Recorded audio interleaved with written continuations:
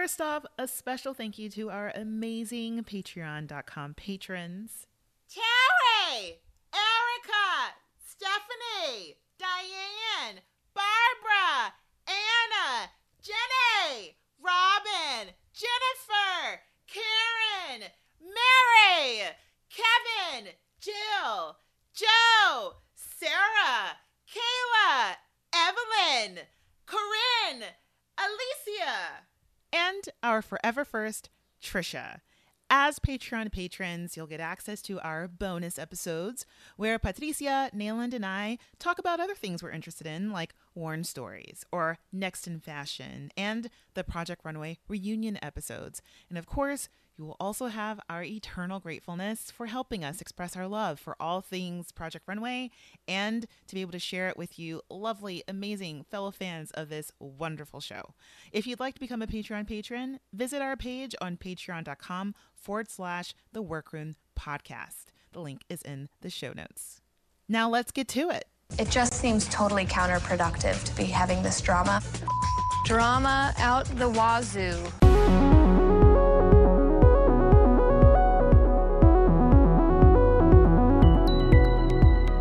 Hello, all you lovely listeners. Welcome back into The Workroom, a labor of love dedicated to Project Runway.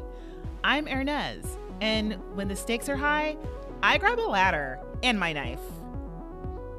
And I'm Nayland, and I'm not wearing anything that somebody couldn't come in and buy for $10. Oh no, absolutely not. Hi Nayland, it's so great to be back with you on an odd episode. Here it is. Here it is. And hello, listeners. It's hello, lovely listeners. Yes, my gosh. Yeah, so full disclosure, just to talk about our schedule, it's totally my fault. Again, had some technical issues, and so we're getting back on track, and it's, I think, summer things, and just, you know, there some things are happening, but it's been really fun to keep up with everyone on social media in the meantime. So, you know, because since the last time we've spoken, we've talked about this off podcast. I'm not going to go way into it, but Making the Cut has aired, and we will be forthcoming with how we're going to tackle that. And so glad that our Patreon patrons are enjoying Worn Stories. So just to kind of shout out you all there, and also to shout out our Patreon there. So Neil and I are still are going through Worn Stories, and episode 3 is the latest one that we tackled there. And again, so if you're not on Patreon, then you can just, again, contact us and reach out on Gmail in theworkroom@gmail.com, on Instagram at The Workroom Podcast, and on Facebook at facebook.com/The Workroom.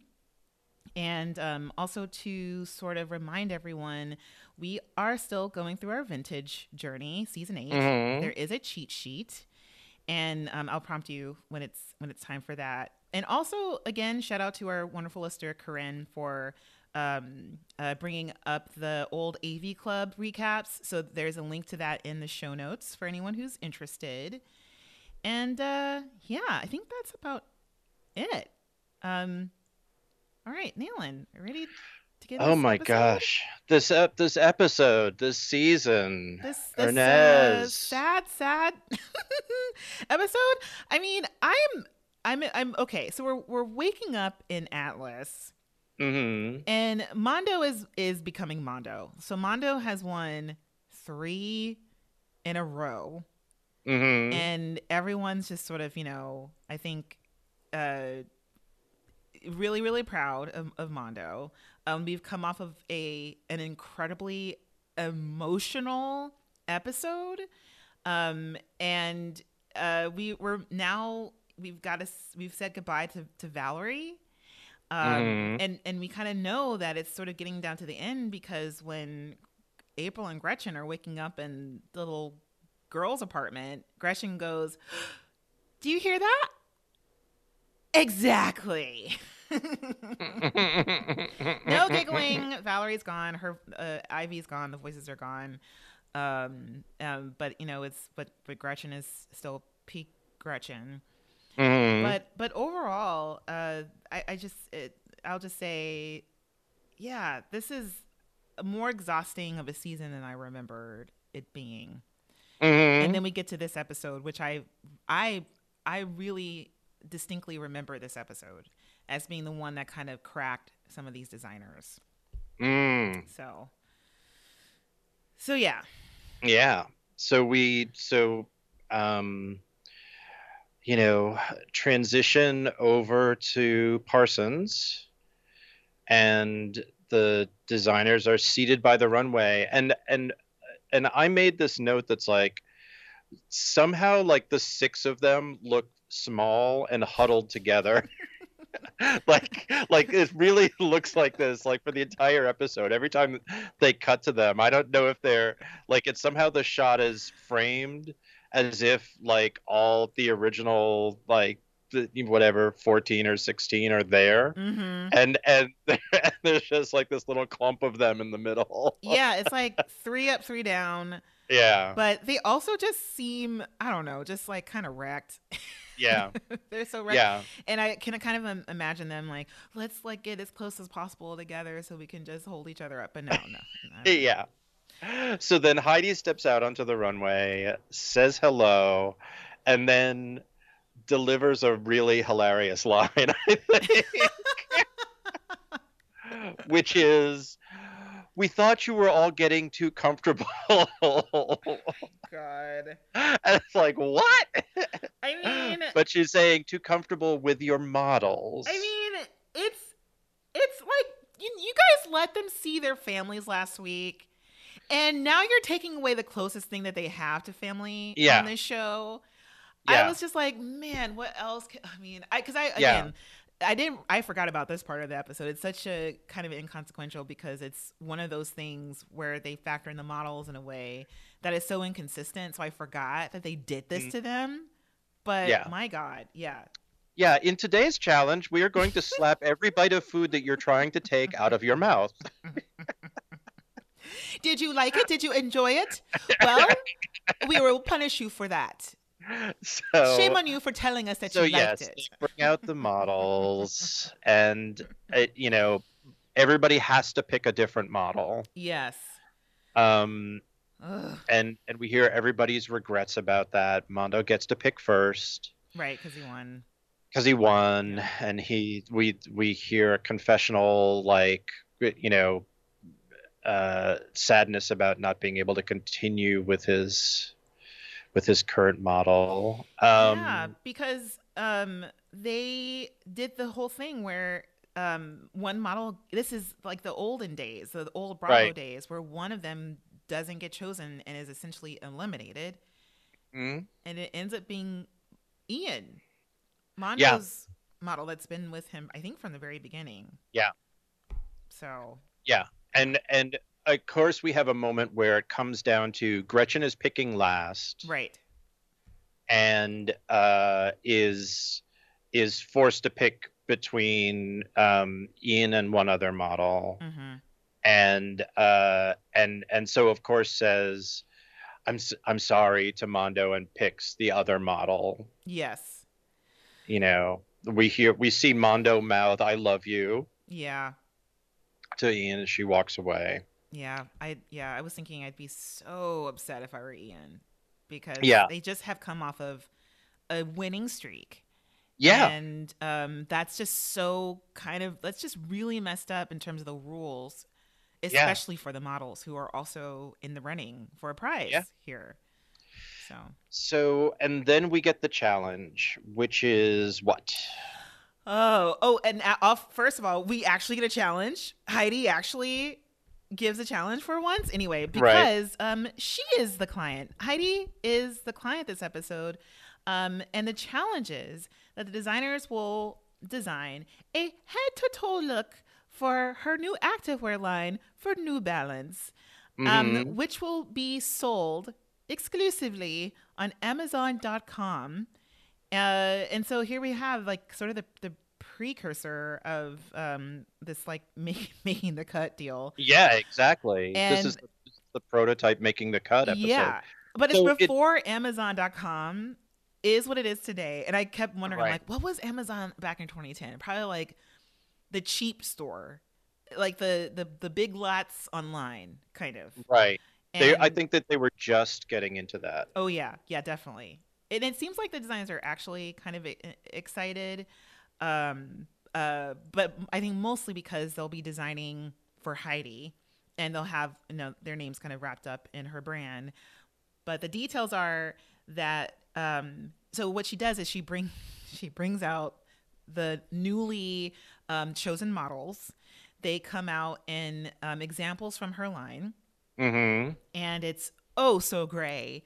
And for Heidi, she's like, oh, in order for you to know the design aesthetics to get an idea of the line, here are examples straight from the brand. And she's also providing them with fabric because Right. this is one of those kind of it's a subtly twisted challenge, because not only is Heidi the client, but you're also designing commercially, but not just commercially. You're designing activewear, and not just activewear. It's within someone else's brand, so it's Mm-hmm. just this whole deal. But of course, for them, the winning design will be sold and produced on Right. Amazon.com. Right. Mondo's And worried here also because of the colors. yeah, because there's no color, there's no pattern. Yeah. So they get they're gonna have uh half an hour to sketch. They can also buy additional fabric at Mood. Yes. They have like $100 for that. Right. And so we go off to the the room, Mm-hmm. and we go off to the workroom, and people are sort of sitting around. They're a little Ari seems to be the most excited Genuinely, about yeah, this. Yeah. genuinely excited to do this. Yeah. Yeah, and seems to have like a clear idea, like, I think kind of just described activewear as comfortable yet chic clothes. Hmm. Yeah, there's a lot of I would say pretty much a lot of angst around this for different sorts of reasons. But when they're back in the workroom, we do get some idea of what they're working on. So Ari is making a very intricate looking jacket that's Hmm. got seems like different strips of fabric. And then April's making a maxi dress with Right. kimono sleeves. Right. And we see Mondo has bought some shiny pink fabric from Oh well. Mood. Yeah. Yeah. Yeah. Yeah. Well, this is even before they go to Mood. There's just sort of like a general, like, people don't really know what they're doing. Yeah. Yeah. Like, Mondo's like, I'm just gonna pull this out of my ass. Yeah. And then also Gretchen, who's so honest and and unfortunately on of course like on yeah, kind of correct about this, where this is like a retail challenge, and that these clothes are very basic. Hmm. So Yeah. I mean, I remember like the parameters of, like, remember there was an earlier a challenge in an earlier season where they literally had to do like the budgeting for the look. oh, I loved that challenge. Yeah, I think that was like maybe season 2 or 3. Yeah. Where Yeah. they were like, okay, this is what the production budget has to be Yes. for this. And they met with like an actual, Yeah. I don't know what So, the name of that person is, but like a like a jobber, like yes. somebody who would be the connecting person between the designer and the production house. Yes, yeah. And they kind of have to, like, you have to take out this style line. You can't have it at this length. If you need this much, then it'll be this much. Yeah, Right. I kind of love those. Wait, Yeah, so because it's a clear parameter. It's like a oh, this is a genuine constraint to think with, yeah, as opposed to the sort of nebulous, this is what Heidi wants. yeah. You know what? That's a good point, because I have issues with being kind of vague, and so to see the issues that they had, and also, for instance, when we go to Mood, if, I don't really, so they do get fabric, of course, from Heidi. So at least that's kind of clear, and that this is, you're expected to use this primarily. And I think with them just saying you only get $100 at Mood in 30 minutes, was the assumption that you're not supposed to get a lot of fabric from there, but that's $50 less than most of their budgets this season. So it was still enough money for them to get, fabric that they'd rather use instead of what Heidi sent them. Yeah. So they're all in the they're all in the same couple of racks at Mood, desperately trying to look at like fleece and other stuff. Yeah. But but so many of them, I get what you're saying, because so many of them are so new to this that I think they're sort of doing the most obvious things first. And then the people who don't want to do the obvious things, like Mondo, for instance, go way off in how they're choosing fabric. So, yeah. Well, anything else to say about this time in Mood? Or like with fabrics that they're pulling, like Christopher, we get to hear from him pulling a lot of chiffon, and I wrote why. And also I wrote that the color palette is right up his alley, because he's sort of beige on gray. Anyway. Yeah. Gretchen cannot use camel. For a second I thought I saw her toting some camel, but it was beige. Just normal beige. It just normal beige, not camel. Yeah, I mean, there's. Well, I guess we can just sort of get into this later on, because there's they're all sort of futzing around. Some people have some ideas. Christopher doesn't know what he's doing. Yeah. And then Tim and Heidi come into the workroom. Yeah, Tim comes in and is clearly over the moon to have Heidi with him. And did you notice this? I think the first thing Tim does actually is go over to Chris to tell him that he's got, for the second time this season, yet another model issue. So yes, his model had a family emergency, and so they're bringing back Ian, right? Which is, I don't know. Like I just feel like that's a very lucky break for Ian, unfortunate for this other model who had to leave, but also interesting for Chris to keep on having these issues. That Chris has to think about working with a model of very different stature than the model that he picked. Yes, because he chose the other model because she's very tall, and Ian, I think, is one of the shortest models there. Yes. So. And it's also, it's in a weird way, it kind of negates all of the everything that went on with Heidi. It's a little bit like, oh, wait a minute, what's the deal? Like we had all that stuff.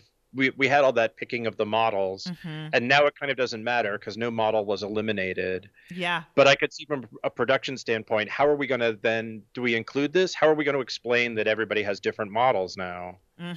Will people even notice? Yeah. So, anyway, it's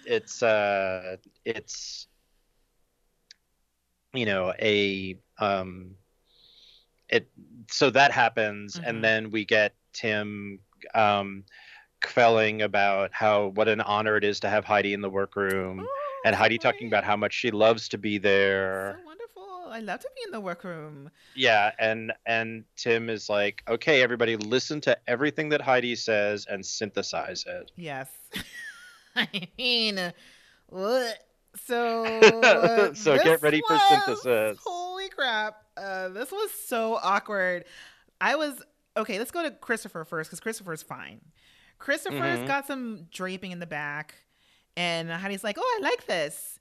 But how is it going to stay on the model's body? He's like, oh, I'm going to just put this like line back there and just kind of, tape it together. And it's like, okay.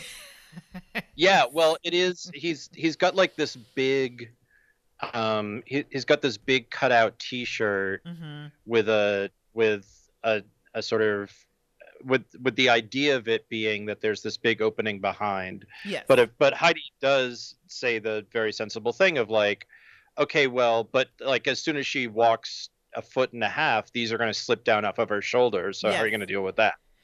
And Christopher's like, oh well, there'll be a strap that runs from shoulder to shoulder across there. I bet there wasn't going to be a strap. No, I mean, but yeah, you know, right response. exactly. Like, okay, that's something I need to think about, but you know, Because also, because I just love it when people talk about armholes for some reason. Because for me, that's such a it's like the last thing that I would look at, and it feels like someone who's used to looking at clothes or thinking about how clothes fit or how they drape, for someone to be like, the armholes here are a little funny. I'm like, wow, ooh, this is interesting. The armholes, yeah. So that because it was like the armholes were large ish, and then right. that drape in the back, and she's like, that's gonna fall off. Yeah. So, all right. Next, we have Mondo. Mm-hmm. And Heidi walks up, and she goes, "Oh, and there's because Mondo's already struggling with the palette, not really into it, so is trying to make it him. So he's got this kind of cropped, crisscross sweater, with long sleeves on top of almost like a not a mock turtleneck, maybe like a mock turtleneck purple sheer top. Yeah. And Heidi goes, "What size is this tiny half sweater you have here?" And Mondo's like, "It's the size of the dress form. It's a 6." And she goes, "Really? Is it? I'm going to put this on." And then she puts it on and then starts asking Mondo some practical questions, kind of embodying the customer. "Do you see me going shopping in this? Because it's a half shirt." It's a half shirt. She's moving her arms. And also you can see when she moves her arms, Mondo has done some work on this already. There's like a panel in the back, and but Mondo's not having it at all. I actually was wondering like if we could play act this, Nayland. If you're up for it, but you can say no. But I wrote down a lot of the interaction here because it was so awkward. It made my stomach hurt. I don't remember being this uncomfortable watching this exchange when it first aired, but for some reason I'm like, oh, this is hard. I don't know if I'm up for enacting it, but I will say that it's kind of it. What it is that usually when it's an interesting moment because I think Tim is so smitten with Mondo at this point that when he encounters Mondo at this point in the design process, he knows that he can say like, okay, well, to think about this and maybe think about that, but like I'm eager to see what you come up with, and let it go at that, and Mondo will deliver. Yes. Whereas Heidi hasn't had that experience with Mondo. Right. And I think that Mondo is used to working all of this stuff out through the design. Like, remember how we said that like Michael C. like will make 10 things and then edit to find the thing that's right. Right. It's like Mondo's thing is that he'll often have like a first round and then it doesn't fit or it's weird and he reworks it. Right.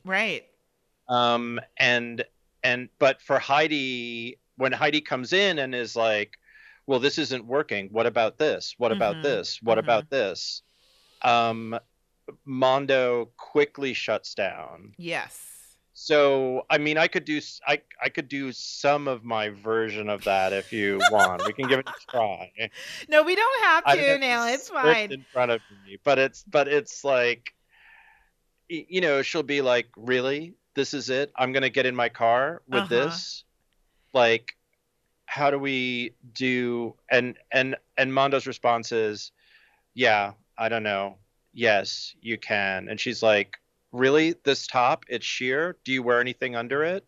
Do you like what happens if you take this off and this Mm-hmm. is sheer and you do blah blah blah and Yeah. Because now that you say that, yeah, and there's like a moment where, well, okay, so yeah, because these types of questions that she's asking are very much like a day in the life of the person who will be wearing this outfit. right. And we're essentially asking the question like, where are they going? What are they doing? Hmm. And from start to finish. And and she goes like, so with this sheer outfit, like, so what is she gonna wear underneath? And Mana's like, I mean, listen. And she goes, should she wear a bra? He's like, yeah. And can you get your head through this hole? And he's like, I haven't done a fitting yet. Would you like to try that on as well? She goes, why not? I am here. Mondo, are you rolling your eyeballs at me? Yeah, Why are you yeah, being so rude? I'm just telling you my issues. And she makes really good points because she can't get her head through through it, through the thing. through She it. can't even get her arms and her head. It's not wearable at the moment. Right. And but also in terms of like thinking of, you bring up like who Mondo is and what we've learned from Mondo and through, the show and like through interactions with Right. him. Like these are very extroverted ways of dealing with issues. Yeah, Mondo's and like not that.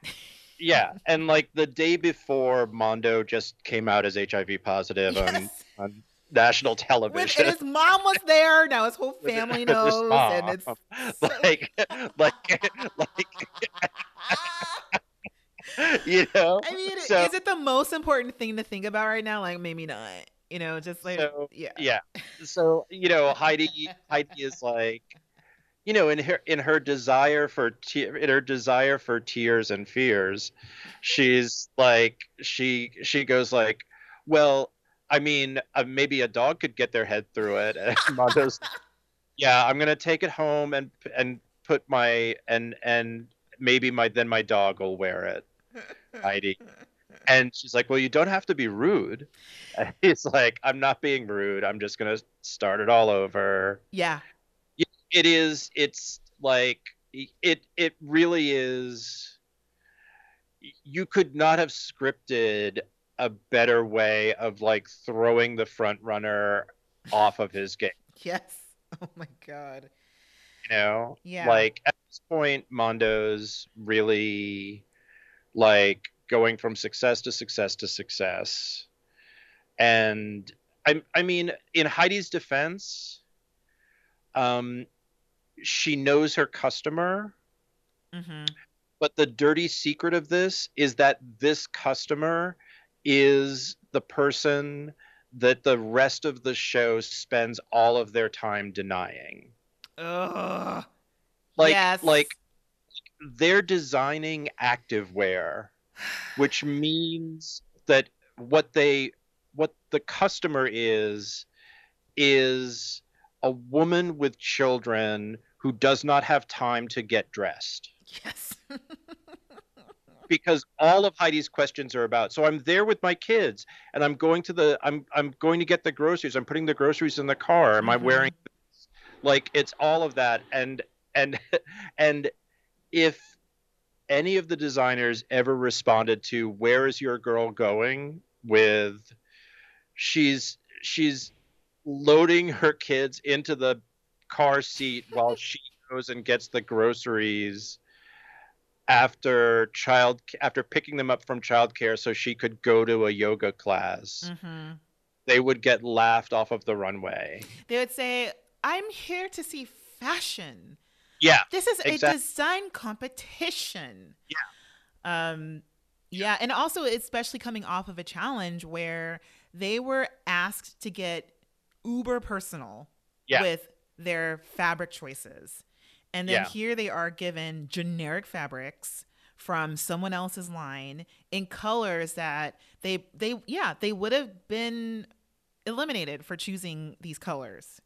Yeah. And also where they kind of, I think the show kind of lucked in and to kind of in an icky sense, kind of lucked into a very emotionally rich episode that had nothing to do with the setup of the show, that had everything to do with the designers themselves answering the call really wonderfully and extremely personally. And then you have this where they're asked to kind of deny themselves, and to I love that, and like acknowledge someone that they've been and expected to work like to acknowledge as like deny in real life. To follow a design brief from it in the most corporate way from someone who is not a designer but is potentially a canny marketer, and also is the person who can send them home. Yes. Right. Yeah. So it's an untenable position. Yeah. So anyway, so that's conflict. That's round one, is Mondo v. Heidi. And it freaks Mondo out so much that he goes into the lounge of despair, which is a really odd environment, I have to say. Like, the more I looked at it, like, I mean, and that's Parsons, and I do think about this all the time, where I'm like, they just have, I guess it's a common room for whatever floor that is in the building, but I don't know, I can't really place where it is. But why does it feel so odd to you? Because I think it's entirely fabricated for this. Oh, interesting. Like the more I look at it, like this, like, it looks like there's construction paper or fabric like covering the cabinets on the side. Like maybe it was an office that they moved stuff out of. There's like there's like sectionals pushed together. There's IKEA Parsons tables. There's this silver paper on the, it must be a classroom, because it's like the stuff that's the silver sort of diagonal lines of paper are tacked onto what looks like a cork board or something with an aluminum frame. That's interesting. I'm looking at 843 right now with Mondo sitting in there. Okay. Yeah. And it's such a weird environment. Anyway. Yeah. So so that's it. Mondo goes off to have like his own personal freak out. Yeah, and basically just kind of says what we already said. Because and I think the strongest designers are the ones who have the strongest sense of themselves that we've seen here are having the toughest time. So it's Mondo who's like, I'm getting reamed for being unique, right? And that's what I've been celebrated for. And then Gretchen, who's like, I'm a leader, not a follower. I'm a designer. But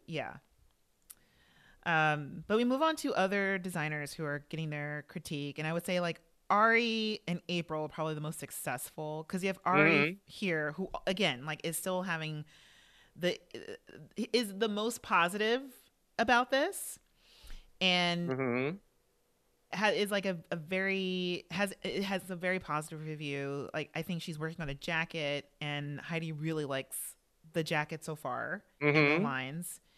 And we have April, who's making this asymmetrical draped, what she said, like a caftan. I know, not a caftan, but like an off the shoulder, like drapey dress, using the same style lines as the as a line, but being more abstract with them. And they have like I think a really nice back and forth about the busyness and kind of editing down the busyness there. Anything to say about that before we go on to Gretchen? No. Okay, it's straightforward. Yeah. And then we get round two with Gretchen. Heidi v. Gretchen. Gretchen is incorporating chiffon and a double layer jersey that she got from Mood. She doesn't want to use. Yeah. She does not want to use Heidi's fabrics. And Heidi goes, well, if you use different fabrics, they're going to fall and drape differently than if I'm using my fabrics and manufacturing them. So if this were to be manufactured, it wouldn't look the same. Mhm. So why not make it from my line's fabric? And Gretchen's like, well, I thought that this challenge was sort of to kind of show you what we can bring to the table using our Yeah. unique perspective. So I'm using the fabrics that I would have bought, even Yeah, though like and I'm using the black version of camel, and oh, is and that? I don't think it's black. I think it's like a weird deep olive green. oh It's yet yeah, another okay, one of it these looks like like black to ugly me. colors that Ugh, Heidi, I she mean that tried. Gretchen has managed to Wow, she really glom that was a onto. that's a bold buy. I assumed it was black. Wow, Yeah. but yeah, Um, but it's like that. Both she and Mondo have, in a way, a similar sort of reaction, mm-hmm. which is the that like Heidi pushes them until they're like, okay, fine, fine. Is that what you want? Yeah, Fine. Okay, I'll do it. Fine. And Tim says says like one of the most revealing things in the episode in this back and forth, which is that, you know, the fact is that there's a warehouse full of this fabric, which means like, yeah, Heidi isn't gonna I like Heidi's already invested the money in what this line is going to be. yes, So there might be some trims that are additional things that you're bringing in, mm-hmm. but you cannot. There will not be a piece that is not primarily like Heidi's fabric. Yes, yes, and it's one of those things. Kind of cutting back to what you're saying about how this challenge was given, that there's so many misunderstandings here and so much room for interpretation that there are very rigid rules that they should Mhm. have given them at the very Yeah. beginning. Like, this is, I'm not going to make the assumption. I'm going to let you know this is a real world thing. Of course, it's a challenge and we're talking about fashion, blah blah blah, but this is a practical challenge with not a lot of room for your twists. There's only room Mhm. for our twists, and here's what we're expecting of you. Yeah. So yeah. Yeah. And yeah. So, Gretchen abandons her ruched butt leggings Yeah. and and throws away her ugly olive fabric. Literally, actually throws it away. Yes, tosses it. Toss it. And Heidi goes off to talk to Michael C. Also, Heidi says thank you in German to Gretchen. Was that? Did you hear that? She doesn't say thank you. She says schon. Oh, Which what does that which mean? which I thought she said you shin. do say bitte schon, Yeah. which is bitte is sort of the like schon is beautiful. Oh, okay. Okay. So I think she's saying like basically cute Okay. or nice. Okay. Okay. Like when you would like they have that interaction, I think Heidi turns away and goes like, yeah, nice. Or that was cute. Okay. I could be wrong about that, but I think that bitte schön is like thank you kindly or thank you nicely. Okay. Yeah, that kind of makes more sense because it felt a little I mean, it's of course it's I think it's of note whenever Heidi speaks German. And so for this one in particular, after such an interaction, I was like, why did she say that in German? That's interesting. Well, both Mondo and Gretchen managed to pronounce the fuck in fuck you as thanks in this episode.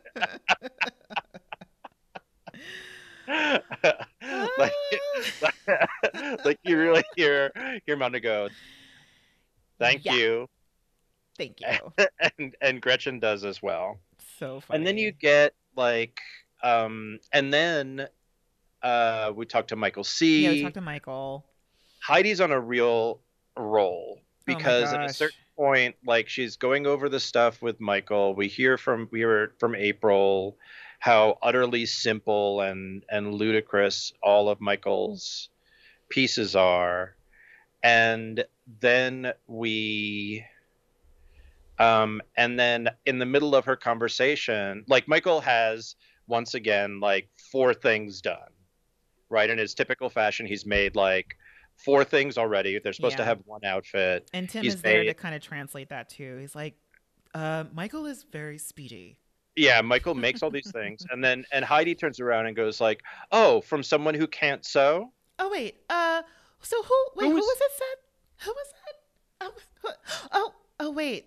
She's not here anymore. She's not which here. is like, holy moly, that is that like So that mean. It's is real mean that is some girls. super mean stuff. Mean Yeah, girls. Yeah. I mean, yeah. it's like on the not the most sympathetic character, but yeah, Well, I also I'm totally like, agree. wait a Holy shit minute, you're balls. a judge? I know. Like you're supposed to be judging this thing, and we get that out of you? All right, now Huh. So, Man. having given Michael C a little bit more confidence, Mm-hmm. there's another sort of gather round. Yeah, because it sounds like Tim is ending critique time like he Right. normally would by at first like I think shoving gratefulness for Heidi's presence down everyone's Hmm. throats. Like, Hmm. let's applaud. Thank you, Heidi, for coming into the workroom. Thank you so much, Hmm. Heidi, for gracing us with your presence. And then Heidi ends it with what I think is a gigantic it's a fuck you / vote of confidence. Oh my Where I God. feel like it could be taken either way. Where she goes, I want you to create 2 additional head to toe looks. Looks. And I mean, my goodness. Ari Right. is the only one who's nodding like, okay, all right, here we go, another twist. All right, I'm so delayed. I'm being so professional right now. I'm being super professional and polite. And if I'm panicking at all, like, you can't see it on my face. And I mean, my goodness, Mondo doesn't even get up. Yeah. Is sketching back to Heidi, blatant no, Hmm. fuck you, to Heidi. Hmm. And then Heidi goes, I want these looks, but I'm going to be sending in some help. And then we cut to Michael C with a very closed mouth smile, also trying to keep it Hmm. together. Where Ari, I think she's genuinely excited about this, or like, okay, this is great. Hmm. I can do this. I'm doing well. I just got a great critique. And then Michael C, who's like, all right, I'm going to be really professional on this, but I'm screaming on the inside because Right. I don't want help. Here we are. We're going to reintroduce people that don't like me, who I don't get along with, and we're down to the final 6. I was starting to feel safe. Right. We don't know who the help We is, don't. but we know who the help Oh is. yeah. Oh, So they get to go back to Mood. They have another $200 to spend, yes. and they all run around. The one notable thing in Mood is that you get to see how Gretchen is so gun shy at this moment. I think this is one of the things that's like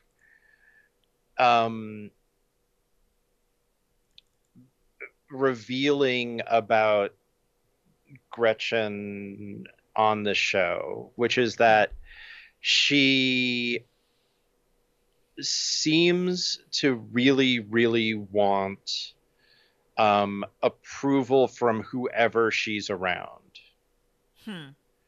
So she's sort of pestering Tim for like about every single fabric choice. Yes.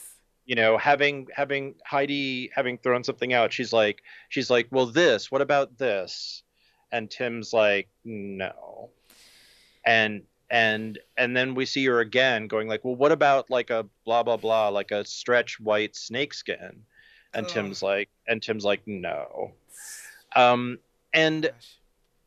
and throughout, it seems to be a situation where if somebody's not around, Gretchen has no problem talking about them as being like simple and unprofessional and amateurish and this or that. Mm-hmm. If they're around, she wants like to totally be like connected with them. You know, Yeah. I it's mean, like it's like that conversation she had with Mondo about like, I see me in the final three, and I see me at Fashion Week, and I see you at Fashion Week. mm-hmm. You know, just these conversations that like one on one are totally about like connecting with the person that she's with, and then Mm-hmm. like the next thing around, she's like slagging them. Yeah. Because I saw it as like control issues, and I totally agree with you. And also just in terms of with Tim in particular, uh she's completely off of she's completely out of control, and I think that this is the most out of control that she has been on the show. And Mm-hmm. even with like manage and even like that conversation with Mondo with like, I see you at Fashion Week, I see me at Fashion Week, there's just so much managing Mm-hmm. reality and managing other things. And she at the core wants to win and is like, how do I do this the most in terms of Mm-hmm. winning?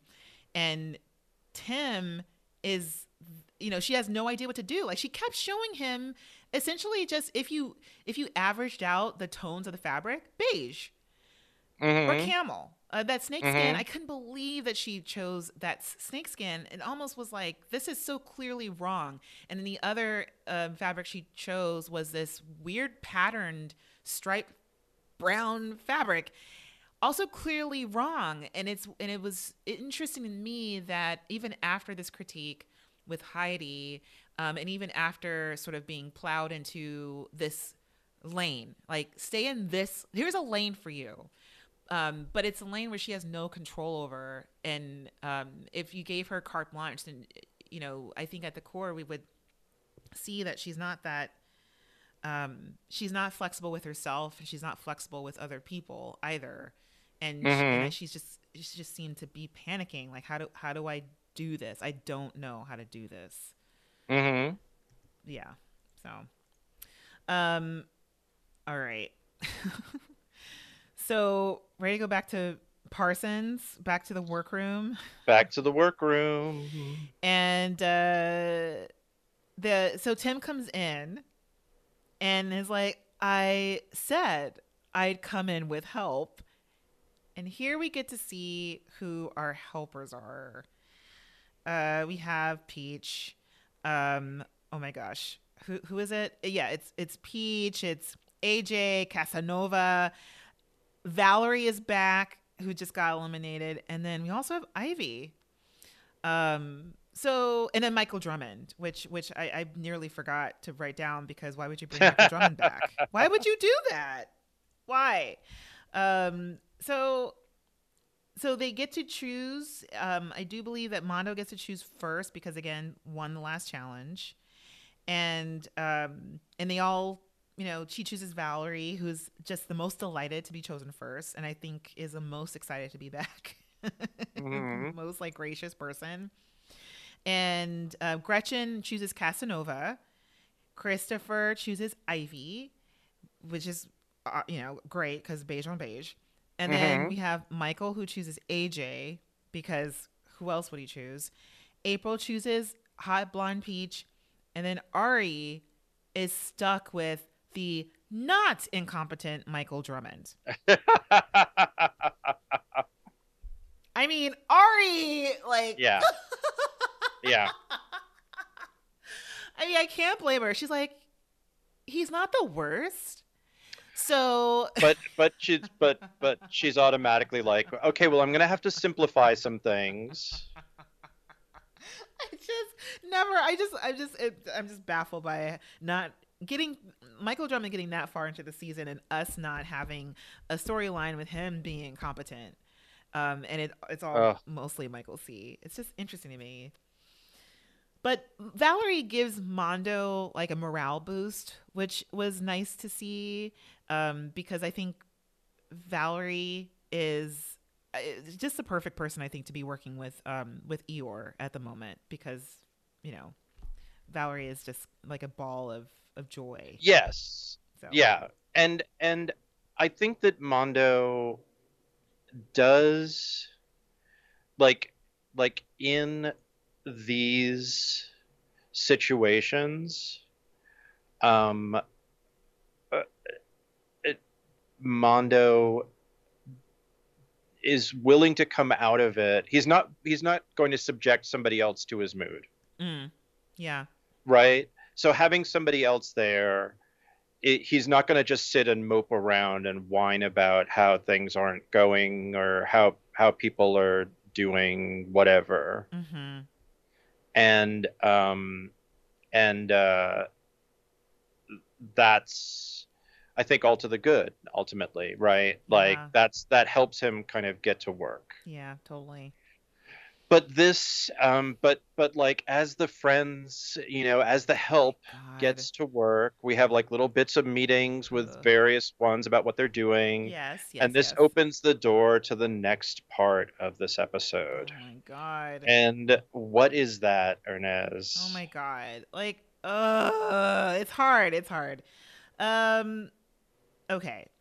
So, and I want to make sure that this is what we're talking about or what you're alluding to, because we have now 2 days, right? So Tim Right. gives them, since they have to make 3 total outfits, they actually give them a whole day on top of the day before that they have. So we're next day, we go straight back to the workroom, and all the helpers are coming in, and having their various dealings, whatever.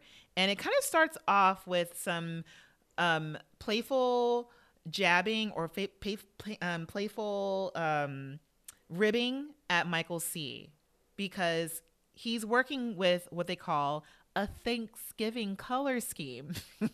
There's Mm-hmm. orange and brown. So while Gretchen was in mood, hounding Tim over her shades of brown fabric, Michael C, we also saw clips of him buying reams and reams of brown fabric, which is also not really in his color palette. And so they're going off on that and like, oh my gosh, like, blah, blah, blah. And so they go into the brother sewing room, and there's just Casanova brings up Michael C. How does it Mm-hmm. feel how does it feel to be making basically Thanksgiving clothes? And Michael C is kind of laughing about that. Right. And then But Ivy, but yeah, go but ahead. but in a kind of tortured way. It's Yes. like, and we got a confession from him. He's like, yes, I've got like this orange and this pumpkin spice. I don't care. Like, these are colors that I like. I think they're good. Yeah. In the same way that we heard him defending his burgundy before, and Mm-hmm. and all of this. And it is immediately, it does feel like super high school right away. It does, totally. Like that Casanova, like that these folks feel like, oh yeah, we can just like pick on Michael C. Yeah, yeah. Right. Because I think Casanova was eliminated before we had this transition from Michael C being the punching bag to Michael C being kind of dully accepted, but Mm-hmm. mostly accepted by Mondo, and then everyone else kind of begrudgingly Mm-hmm. goes along with it. And then we have Ivy asking a question. So, Michael C, how do you feel about making it almost to the end of the competition? And Michael C is weirdly earnestly going like, I'm grateful, and I'm like kind of shocked that I'm still here. Why? Because you cheated? And here is a line. Here is a whole thing that we were shielded from by the editing and perhaps by the Right. producers. Right. So, but now we aren't. They brought Ivy back to be whoever Ivy is, and she has reintroduced this dead storyline Mm-hmm. that involves an accusation of Michael C cheating. Because of course I'm just like, what is happening? There's such a moment where there's clearly some Heavy feelings, a lot of animosity around this subject. And here we have it. So Ivy goes, "That's funny. We actually saw the dress that you cheated on." And the accusation is that the Jackie O competition, oh my God, we have to go all the way back to the Jackie O challenge, which was maybe like episode 4. And there is an accusation that there was some tape found, or the model saw some tape, or the dress that Michael Costello made and was safe on had some tape, or was, whatever. Really wasn't sewn, but the model kind of repaired it in the bathroom. And there's this back and forth with that. And it just kind of, it gets really, really petty, where Michael C is trying to come back at Ivy, going like, "Well, how does it feel being eliminated for a crappy design?" And I was like, it's a TV show, so you can say whatever you want. He's like, "Well, so why are you fucking with me so far?" Oh my God, the language! That's so low class of you. Oh my God, the language. So, yes. Yeah, like a classic move. Wait until they, wait until they get emotional, and then why are you like, so emotional? Yeah, why are you taking the low road? Oh my God, why are you so mad at me? I'm just telling you the truth. I'm telling you like what I saw, because you're such a despicable person. Yeah. Ivy is mad. Ivy is really, really upset. Yeah. And it's clear that Ivy only, not that she only came back. I'm sure it was in her contract that she had to come back. But that the main thing that she wanted to accomplish in coming back was to say this to Michael. Yes. Yeah. So they have a whole back and forth, and then it becomes like a whole like breakdown around like, who's on what side. Yeah. Right. And even with there is a moment between, of course, Michael C and his helper AJ, right, where AJ is like, "Well, people do think that you cheated." And again, we have this secret storyline. And Michael Costello here is trying to talk to, kind of filling in AJ, all these early eliminated people, about like, no, people like me now because of Mondo. Well, and he said, he says, "Look, here's the experience that I had with Mondo. Mondo was like pissed off at me. He worked with me for 20 minutes, and he came back around, and we saw him do it, right? We saw him go like, I'm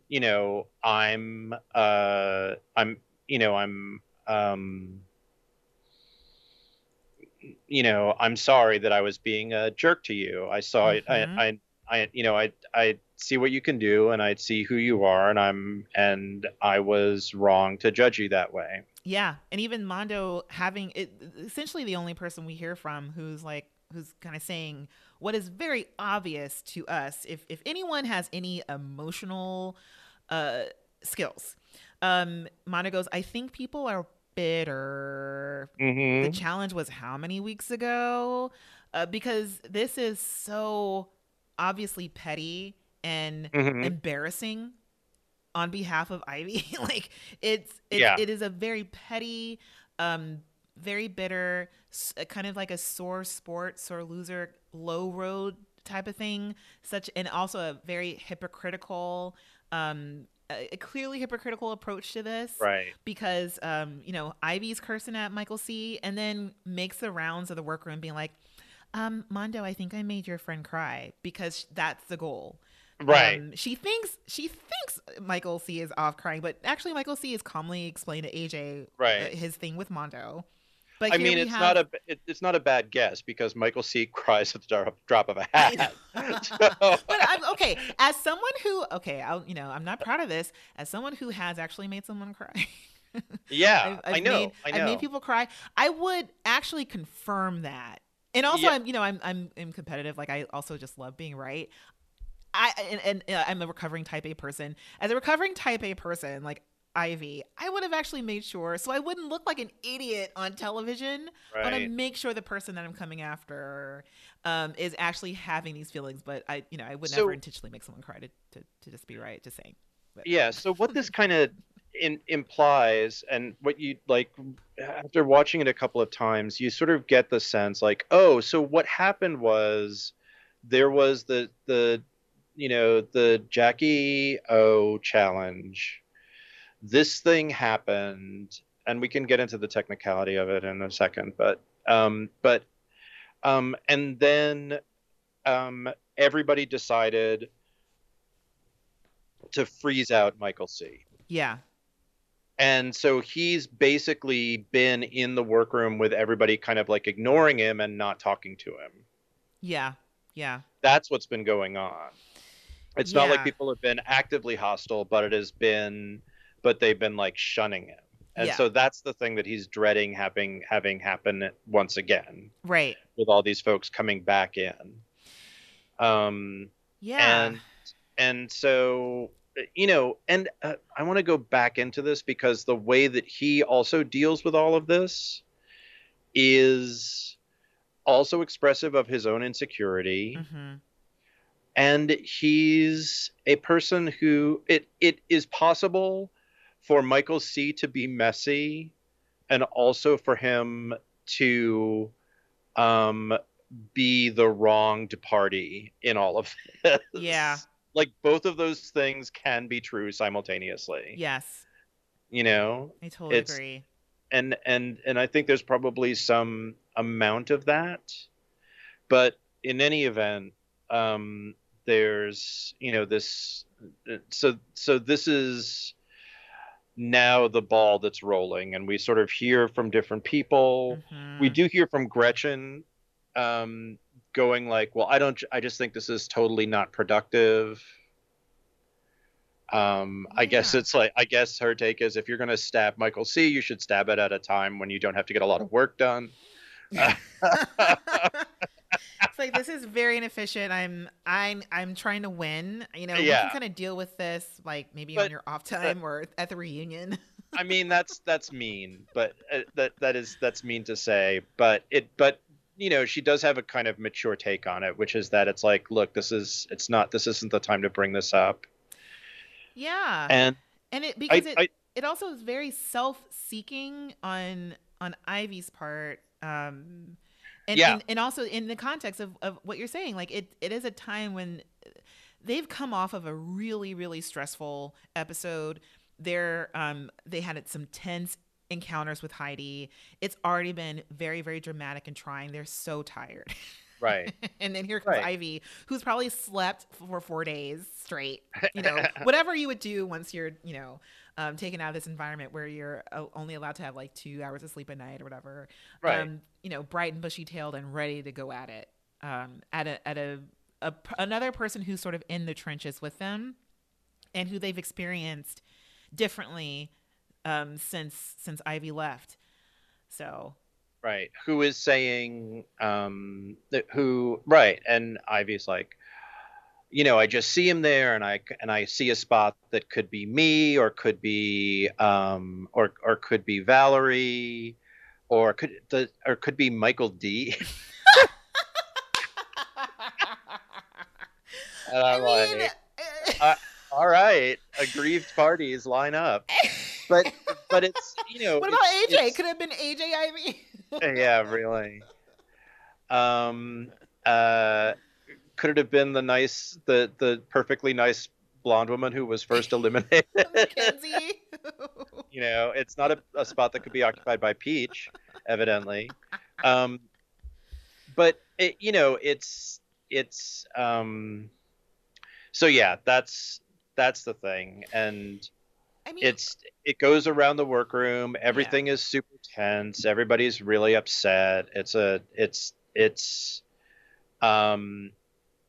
I would imagine it would be super hard not to be. I mean, if you're any of the current designers, you're like, great, thanks for showing up and doing this, Ivy. The only person who seems to be excited about it is April, who's like, I just want to congratulate you on that. It's like, what's your problem? Oh, man, that's the thing. That's when I really had questions throughout my notes about if this were recut today, because they really I think there was so much confusion on the viewers' side because they did not show this or did not choose to edit this into the show. And then to have the designers going through their own emotional journey that we're not privy to, and have it be so consequential in terms of how they treated another contestant, and we're all like, what's going on? Yeah. Like, why do you guys hate this guy? And now it's coming together, and it's so weird to see or to hear April say that after it was just really weird to go back there. And even with I'm like, I don't know. That was just so strange. So I don't know how much more we need to. I do have one note in here with Ivy and her talking head where she goes, Michael Costello, look at what's coming to him. I definitely believe in karma. And then cut to Ivy's sewing machine attacking her in the face. Yes. Yeah. So there's I also that this is like way before I totally forgot about this. Mm-hmm. But there's a weird moment like way back when when we've got like the second when we've got the announcement from Tim and Heidi about the additional garments. Mm-hmm. Gretchen, there's a shot of Gretchen and she has like a little sign that says hater like stuck what stuck on her garment. I swear to God, it's during the moment where they're all kind of doing the eye rolls about like, oh my God, we have to like go to mood again or something. And there's literally that she literally has this little sign that says hater. I'm gonna see if I can find it. Oh my God! Because this ties into the end of the episode. Oh my gosh, that is so interesting.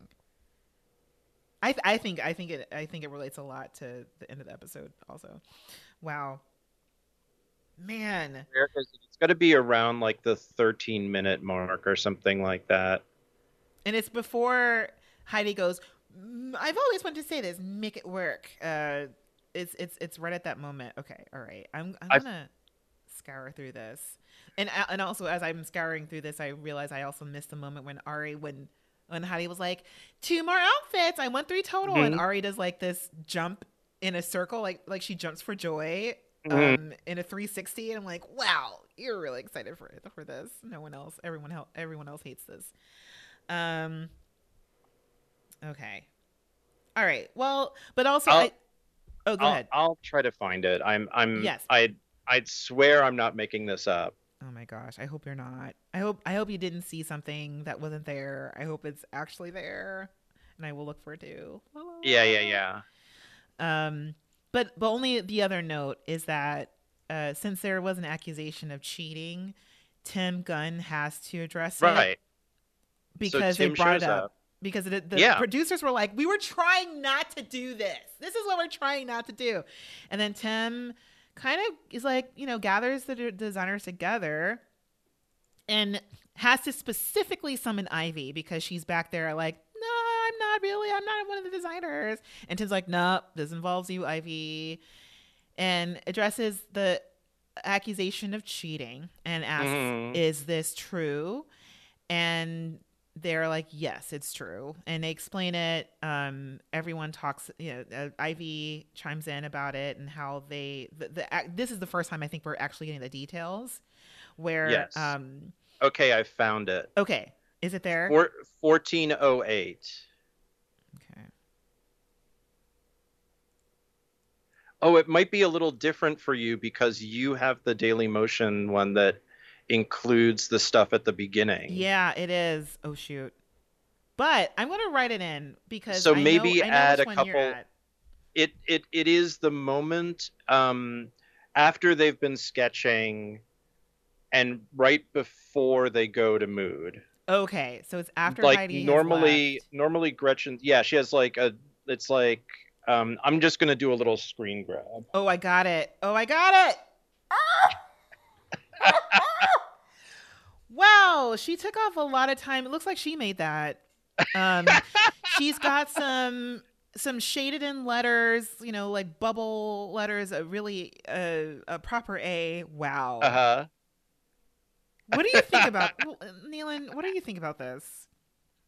huh. It makes me like Gretchen more. I think it's pretty funny. It also made me realize that but the reason why I have such a hard time with Gretchen is exactly the same reason why I have absolutely no affinity for Taylor Swift.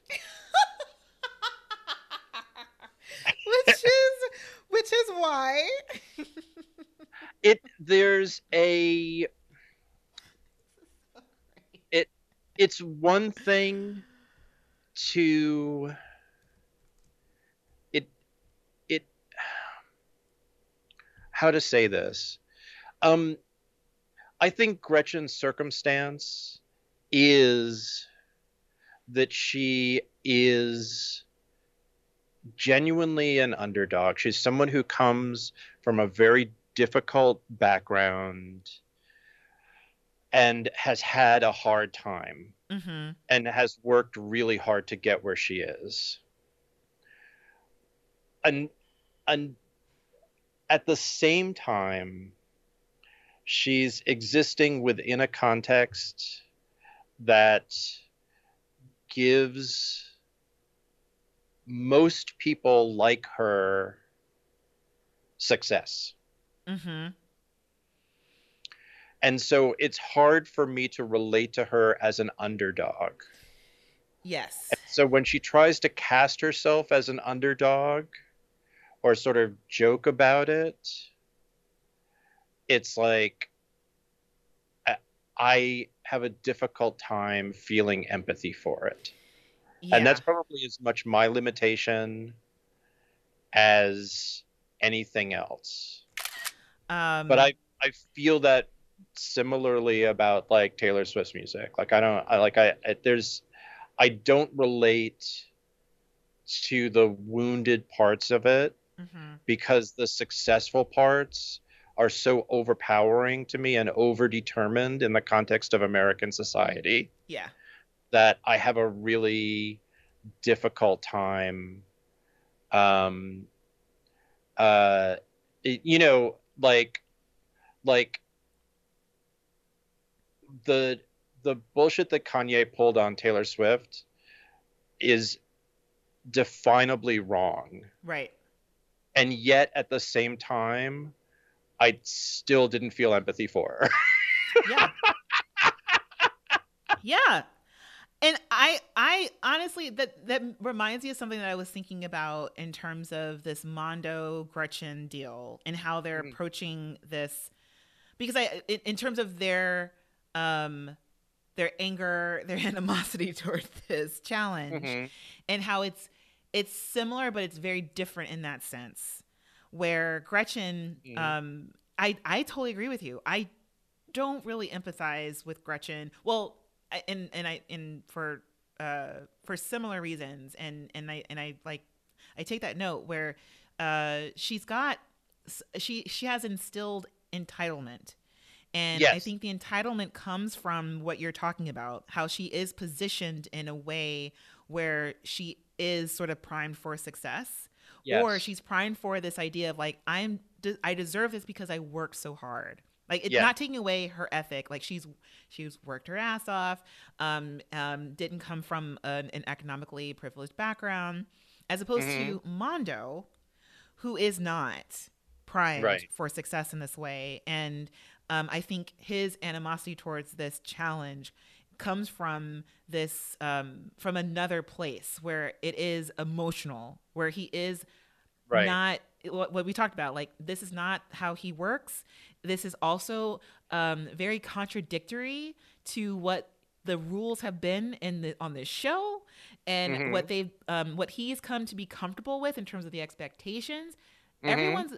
They've thrown a wrench into this whole deal with this episode, but the responses are from Gretchen. It's like this well, of course I'm supposed to succeed in this because I am who I am, and I am confident in this, blah blah. But but it's Right. more of an entitlement twist That there. I think it's exactly it. It is it when you are um you know a uh a, a tall thin white woman, certain doors in fashion are going to open to you Yes.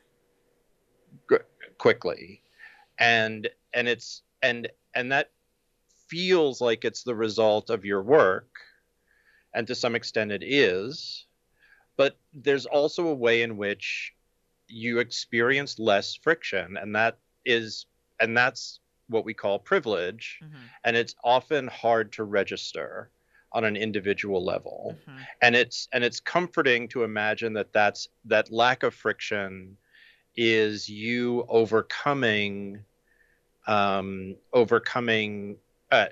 is the result of the meritocracy at work, your hard work being recognized, but there's a way in which it isn't necessarily. And to translate that to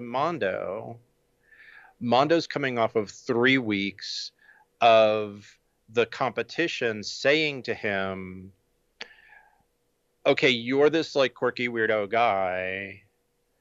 The more you show us who you really are, we're going to reward you for it. Mm-hmm. Here's the acceptance. Yes. And then this is the challenge where it's like, no, Yeah. we don't accept that. Mm-hmm. It's like Heidi is like, no, and that's the way that he's internalizing it. Mm-hmm. And you do get to see in this episode, like, him really going like, all right, well, fuck it. Yeah. This like get it together, and like, this is what I have to do here Mm-hmm. in order to make this happen. Yeah. But I also bring it back around to the moment that we are in the show before I derailed us with the hater sign, because I think the hater sign is really interesting in relationship to what's going on. Like, Gretchen isn't the person who's out there. Like, Gretchen's wearing a sign that says hater earlier on in the episode, but she's not the person who is like going after Michael C. Right. At this moment. And there's a moment where they kind of pan all of the designers as Ivy is sort of laying out the case against Michael C. Mm-hmm. And like, a couple of the women are nodding. Gretchen's like looking down at the ground, not engaging with Mm-hmm. Tim. So it's like Ivy's the hot-headed one who's out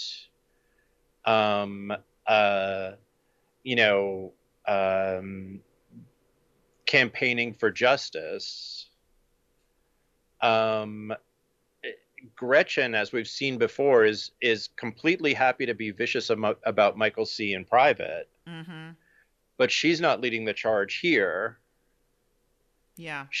So in a way, she's kind of leaving someone else out to dry. Yeah. And that's the thing that feels weird to me. Like, she's not willing to take the risk. Yeah. If she really like believes this at this moment. And also, it's like, yeah, it is. It's like, it's fine. You want to stew about something, but you may not necessarily want to go that far.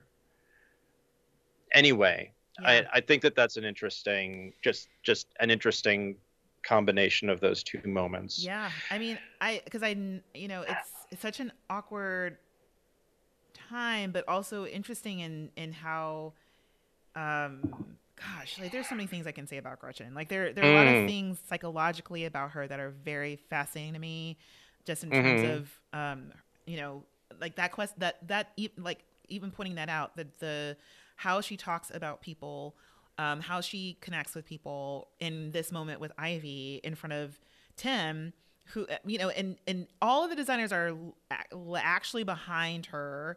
Right. Hardly anyone's making any eye contact with Tim. They all seem, except for Michael C. Like Michael C is looking around and trying to make eye contact with everybody, but no one says anything. But this whole time, people have apparently been holding this in. We don't get this in any talking heads, and even in this moment, the only person who's edited in saying anything to Tim about this is Ivy. And, right. And we. So, should we just lay out quickly what the issue is? Oh, so yes, in the Jacqueline Kennedy challenge, yes. the Ivy charges that Michael C's dress was held onto the model, was basically taped onto the model so that it wouldn't drape open. Yeah. And expose her. Yeah. Michael's argument, and she says that they know that this is the case because they saw all of this top stick in the women's bathroom. Yes. After the model was in there. Michael's thing is, look, the model wears like not a breastplate, but a sort of like breast enhancer that she puts on with top stick, and also and that there was support built into the dress. Yeah. And that it could have been used for whatever she was wearing, not necessarily for the construction of the dress. Right. And I think Tim asks them, when did you bring this to the producers, or why am I just hearing about this? Right. And Ivy's like, well, it was nearly impossible to tell the producers the day of because it was kind of crazy. We were all working on our own. Yeah. They were doing all this stuff and running around. They told the producers the next day, and the producers told them, well, it's too late. Right. And Tim goes, you know what? It is too late.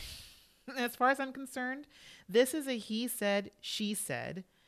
And this is like a case of a non-case. And then asks Michael C if Michael, like, how do you feel about that? And Michael's like, well, I'm sad. And Tim immediately is like, why are you sad? And it's really this whole exchange was so fascinating to me, and how dismissive Tim was of feelings in the room. There are a lot of feelings, but Tim is clearly on the route, or the goal is to squash this and move forward, make it work, get back to work. Let's deal with this. So yeah, no, and I wrote in my notes, I'm like, Tim is not Heidi. Tim is not going to milk this moment for all the drama. And also not necessarily being or taking sides. It's such a neutral, and I don't know. I didn't know really how to feel about this because Michael. Well, Tim also makes like the really good point of like, okay, look, the judges didn't say anything on the runway. Yeah. I didn't see anything. I'm around here, and all of our cameras didn't see anything. Yes. So it, he's in effect, he's saying like, do you think that if we saw something like this, if we caught something like this on camera, we wouldn't like use it in the TV show that we're making? Gosh. Yeah, I thought about that because they have kicked people off. I think at this point there was only one person who was disqualified, but they do that. They will kick you off for having pattern books or things like that. Yes. I mean, we've never heard anybody kick. I mean, Ivy's point is basically, if the judges knew that the dress was taped on, they wouldn't have thought, they would have seen how poor Michael C's construction was, so they would have eliminated him. Yeah. And that is like a reach too far. Yeah, it really is. And also like one of those gray areas where, yeah, you're right. I don't think that necessarily is as clear cut as you have pattern books or Right. Yeah, yeah, exactly. yeah, So so in to a certain extent, Tim is like, I mean, yes, Tim is terrified of emotions, but um, but he also is, he's also doing the teacher thing of like, all right, I heard the two of you got into it in the schoolyard. What's going on? mm-hmm, Right? mm-hmm, And it's like, what happened? And Ivy's like, he stole my lunch and he said that I'm blah blah blah blah blah. And it's like, okay, did that really happen? And yes, everybody knows that it happened. And then Tim's like, gosh, all right, well, we're done with it. Lunchtime's over. You're past recess. Like, let's just get it. Let's go forward. And it's sort of that tone in yes, a way. And he's like, okay, Michael, how do you feel about that? And Michael's like, well, I'm sad and blah blah blah. And Tim's like, I don't want to yeah. go. Why Yeah, are you sad? yeah.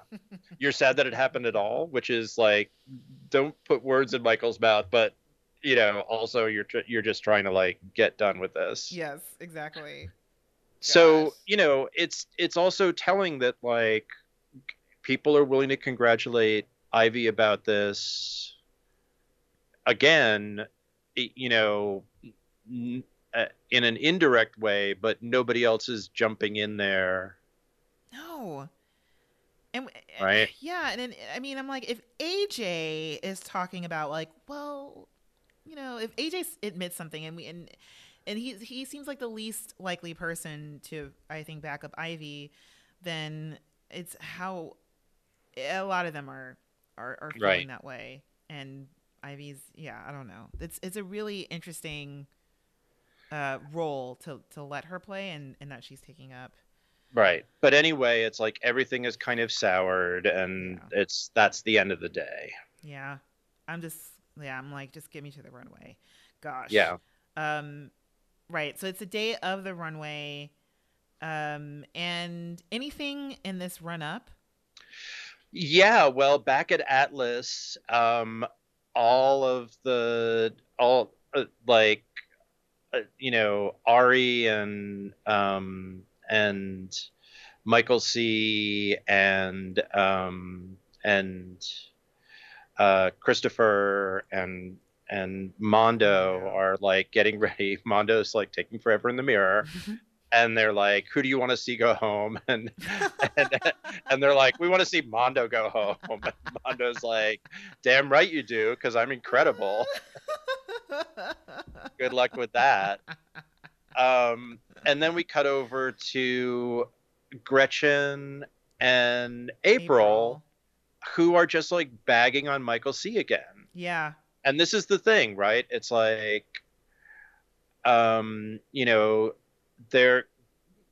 they're both, Gretchen's going like, Michael C, Michael C, Michael C, like every week. I can't believe that he's not, that he's still around. Mm-hmm. And April's like right in it, Yeah. the two of them. Yep. And so we go back to Parsons. Everybody's like working with their help. It's racing down to the last minute. Right. They're trying to style their outfits. It's, Yeah. of course, like hair and makeup. Oh my god. Yeah. Hair and makeup was just fun to watch. Yes. Because there was so much Scott Patrick. Mm-hmm.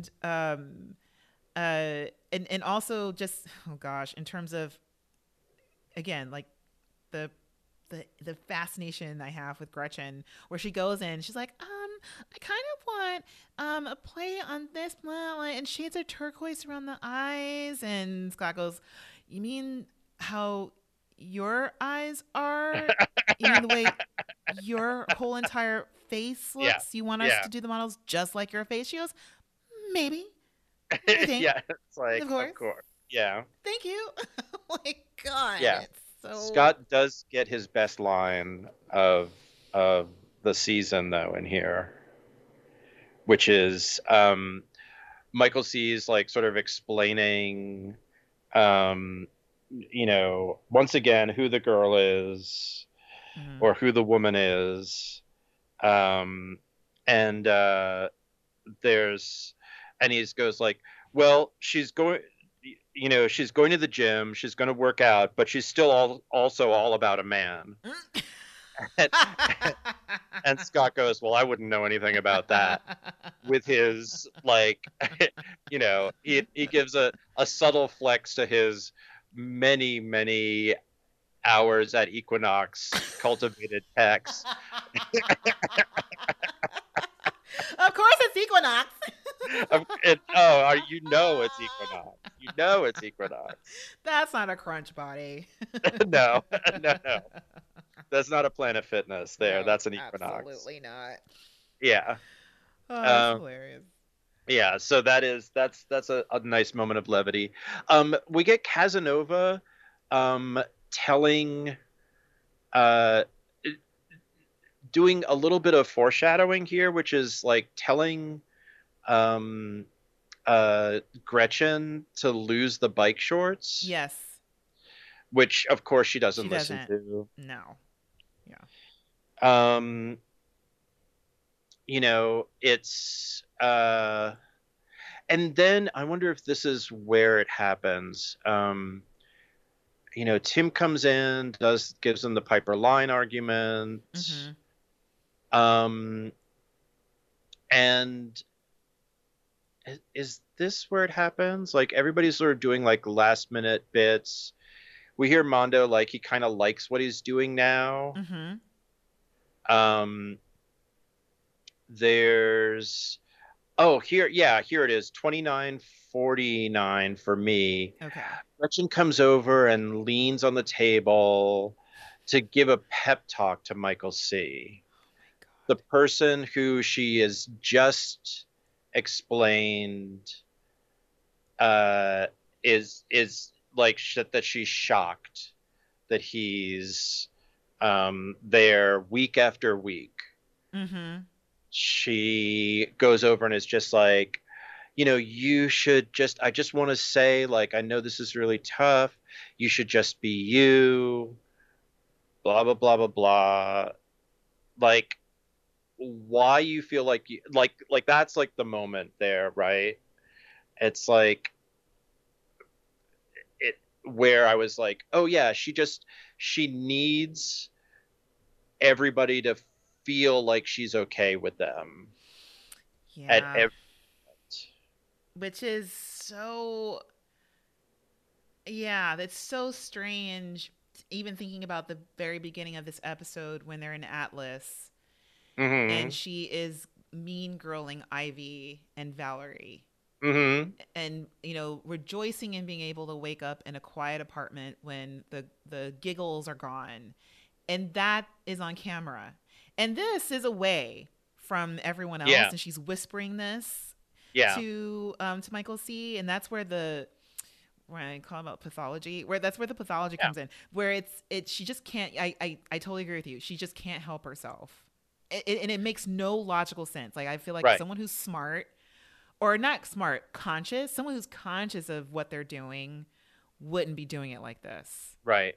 Wouldn't get Listeners, on camera. This episode is a ton of psychology and really very little design. So little, but it's like I do not have a whole lot to say about these clothes. Oh my God, the clothes are disappointing. Once we get them on the runway. But it's this is one of the things it is a lot about psychology, and this is a lot about the workroom, essentially, like the process and how people maneuver in how on the show around one another, and then the whole mystery around why have things been so tense. Mm-hmm. And then now that it's out, and why are people doing the way what they're doing, and oh my gosh, this is one of my other favorite things to talk about is the psychology of processes and community and how, whatever. Anyway, but yeah, so bizarre. All right, anything else going on in the workroom? No, I don't think so. We get everybody sort of styling everything up. Yeah. The help leaves, having been so helpful. Oh, we not a peep from Michael Drummond. So Michael Drummond was peak helpful. Yeah. Whatever Michael Drummond did, there was no drama there. It was great. Yeah. Kudos to Michael Drummond. Okay, so let's get on to the runway. And listeners, this is where you can click on the show note link, and the link in the show notes for this week's cheat sheet. And I didn't do a spoiler sheet since they all had to do 3 looks. It's a 2-page cheat sheet, but it's just 3 designers on page 1 and 3 designers on page 2 in runway order.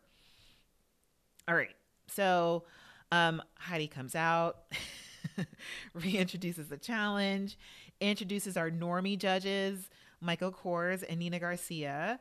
And then our guest judge is the iconic sportswear designer, Norma Kamali, in shades, which I was hoping were transition glasses. I think they're just straight up sunglasses that she's wearing inside. Yeah, I have to say, Norma Kamali, really good guest judge. Oh, amazing. Appropriate.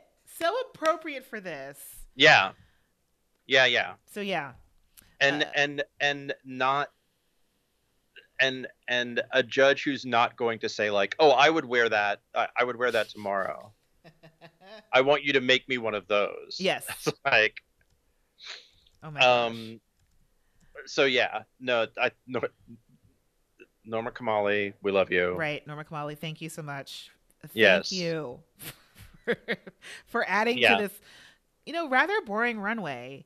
Yeah. After runway starts and they shoot they have the designers, and the designers once again look like a tiny huddled batch of people together. Yeah. Oh my God. Gotta get them in that one shot, and the mass of space, massive darkness behind them. It's true. Yeah. I don't know why I'm thinking of them as like the head of a toothbrush, but anyway. Nice. All right. So first we have Gretchen, and so that's that. Oh my God, everything is gray, black, and the dirty pink, a dirty pink color. Except for Michael C, we have some orange, some weird orange and coral there. Yes. Okay. Yeah. Any thoughts on? You mean on Gretchen? Yeah. No. I mean, turbans are horrible. This is all before Lululemon, owned this category.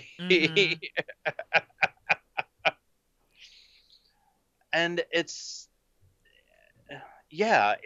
sort of what I said before. Like, any of these things, there's nothing that any of these designers put out that are really egregious. Right. There's 1 or 2 pieces that I'm like, oh, no.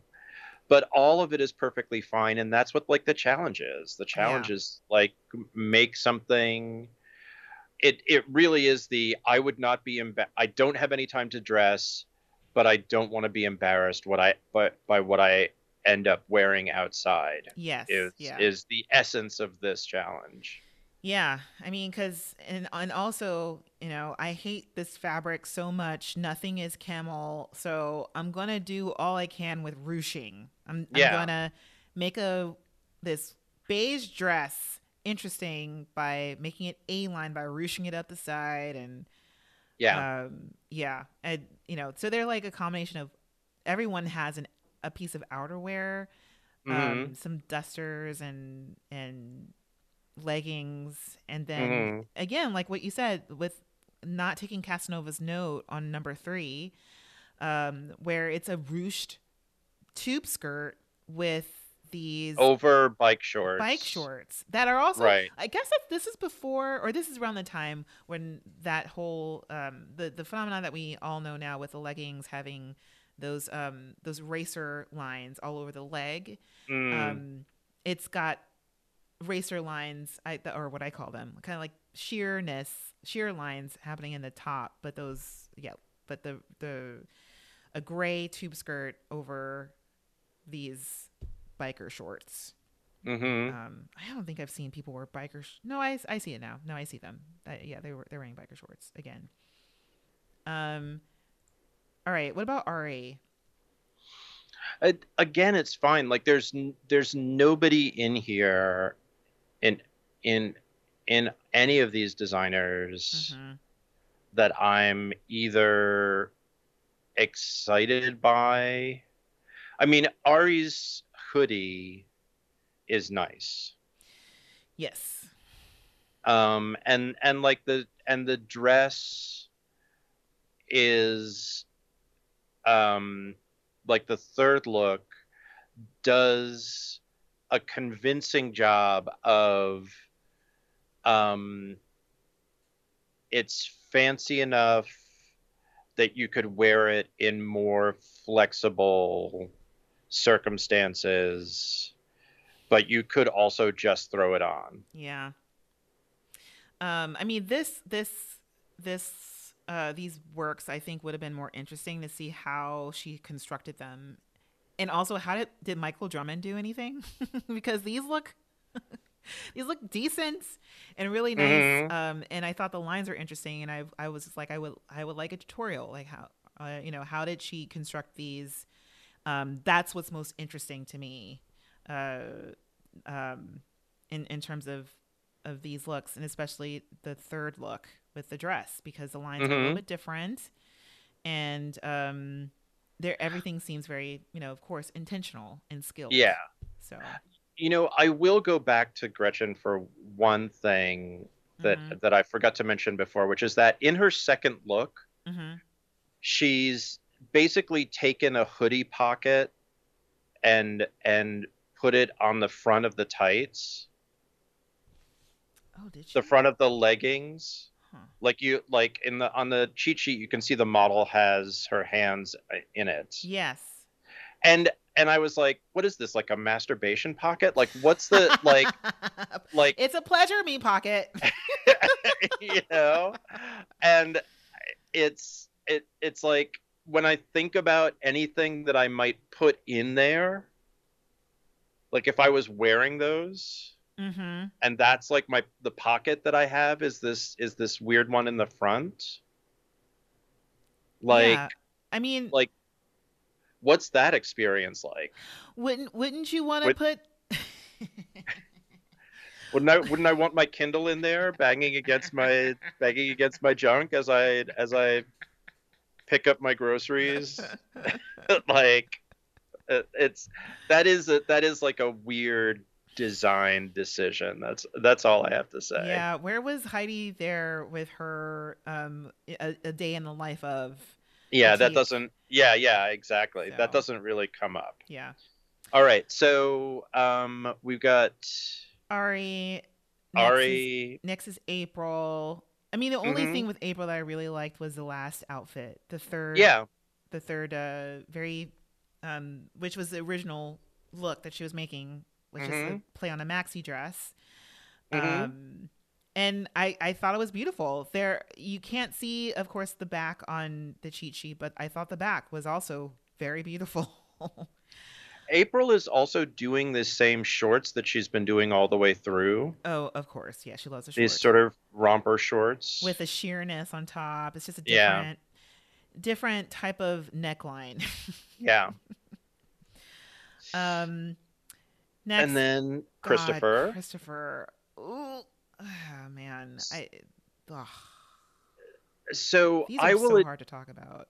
I will admit, in like during the 80s and into the 90s, Mhm. I got the idea that it was super cool to like roll the sleeves on my t-shirts. I used to do that too. That's cool. Um, You're cool. I'm cool, Nayland. I never got the idea to roll the neck on my t-shirts. And this first look of Christopher's, like the Mhm. amount of work that has gone into making this neck line look like it was rolled under, to what end I do not understand. So this is the original outfit that Heidi had issues I with, know. and it's my least favorite out of everything. It really is confusing. It doesn't look like anything that Christopher would have made. It seems so um inelegant or unelegant, whatever it is, Mm-hmm. and boring, but in kind of in a very practical and sporty way. Mm-hmm. Because this is what you would do to your T-shirt when you're, for instance, just I again, full disclosure, I'm a tennis player here. So you would have that. You'd start out with the sleeves. You'd roll it up. You'd get really hot, and then you'd roll down the collar. This looks like she did this herself. Yeah. Not. Yeah. And then from the side, you get a flash of your sports bra on Mm-hmm. purpose. That's in the design, to just kind Ugh. of see the underwear underneath. And then you have the next piece with some inexplicably ruffled sleeves. Mm-hmm. Like it's just I hated this. I hated all three of these. Um, so yeah, Yeah, and these weird and again this sort of slash on the leggings on the inside. Michael calls that out on the but during judging. yeah. All right. Yeah. I don't know. Anything? Do you want On to? Yeah, I ne- don't know. There's, ugh. I guess, I don't know. Michael And C's then bad. yeah. So much fabric. Yeah. Actually, Mondo was my favorite. My favorite Yeah. out of everyone, because of the journey, but also I thought the use of color somehow got in there in a way that was, I think, slick enough to be a punch of color, but Yes. still qualified. Even the white, I thought like the last outfit with that white seemed the most white Mm-hmm. and clean out of everyone else. So Well, and that last outfit is super smart because it is just a square. yes, He does that thing that people do where you put like a darker stripe at the edge of the figure so that it looks like you're slimmer, mm-hmm. and it does it it it has enough interest to look like a real thing, but also it looks simple enough that you feel like you could just throw it on. Yes, totally. And the precision of where the white lands at the model's shoulders Mm-hmm. is the thing that sells it. I was Yeah. thinking like, okay, what if like that's that's the thing that's actually going to be kind of tricky to pull off for a lot of people because everybody's shoulders are different widths. And if your shoulders were narrower than that model's, Mm-hmm. then the white would not be as effective. Yeah, totally, totally. Yeah, because the neck is a boat. It's a boat neck, and uh, I know for me, I can't really do a boat neck. Hmm. But yeah, All right. Anything else? Nope. Okay, so And then we let's. get onto the runway. We get onto the judging. Yes. Um, who's in the top? Oh my gosh. So the top is Mondo, April, and Ari. Hmm. And then our lowest scorers are Gretchen, Christopher, and Michael C. And they're Hmm. dismissed. They got it. They have to leave Yeah. while the judges talk to the top Yeah. scoring designers. Yeah. Um, They go backstage where we are shocked to learn that Gretchen is surprised that she is in the bottom what? because she made 10 garments And they're good, um, right? in 2 days. Yeah. And she says something. Who's the person that she decides to snipe at because she can't say something good about what she's done without complaining about what someone else has done? I think it had to do with. Oh gosh, which one Was was it it? was it Mondo? I think she says like I think something she about liked what Mondo. Mondo made, but I think it had to do with, was it Ari? I didn't write it down. Oh shoot. Yeah, Yeah. No, but it's also kind of like, oh, not like everyone else made a shit ton of pieces. If you right, made 10 pieces, everyone else also right. made about 10 pieces. Right, and I'm sure that we can find a bit of footage where you're complaining about the fact that Michael C. made, like for some other challenge, Michael C. made 10 things. Oh, that's what it was. Michael C seemed less like sportswear or less like activewear. Um, No, oh she wait, doesn't say no, she doesn't anything say about, that. she doesn't say anything Whoops. bad about a person who's in the room. Right. She Whoops. says Forgot. something bad about somebody who's in the top. Maybe Anyway, it was Mondo. Okay. All right. Yeah. Let's get to doesn't matter. Mondo's feedback. Hmm. And Heidi starts off with a little bit of a dig where she goes, Mondo, where is my favorite piece? Hmm. And Mondo, kind of squares shoulders and goes, you know what? I scrapped it. I started all over again. So my concept was circle, squares, and triangles. And I made these headpieces that were, purely for the runway. And the model goes, Yes. I love these headpieces. Oh my God, can I say something? I love this headpiece that model made. He was just like, I made these for the runway. And she's like, they're my favorite thing. And the model loves them too. Loves them. But on the inside, Mondo is like, my dog is wearing your.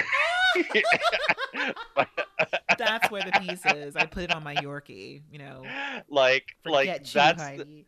that's why I would not succeed on this show, is that I would not be able to stop myself from just going like, oh, I sent it home, Heidi, it's on my dog.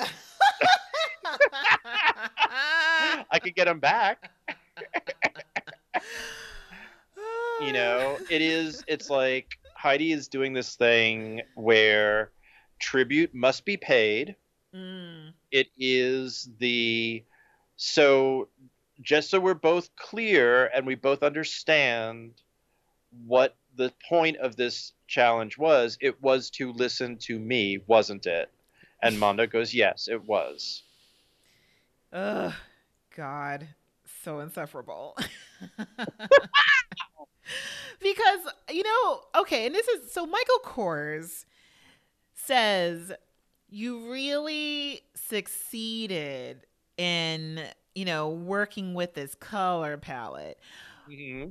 And to me, it sounded like no one else on the panel could say they all understood where their lanes were, and they couldn't really call these looks straight up boring or even refer to the color palette as being boring. Right. And I feel like Michael Kors kind of had to like tiptoe around that because this is Heidi's challenge. Yeah, well, this is really, we know this isn't your thing. Yes. God.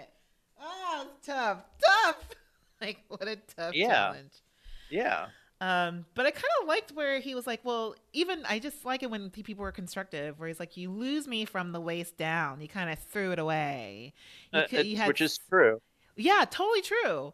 And also I thought really smart in how to actually work within a time frame and with this mindset of just, I just have to grit my teeth and get through this ho-humness. Mm-hmm. I'll make some easy leggings and then spend my time on things that are more interesting, which are the tops. But yeah.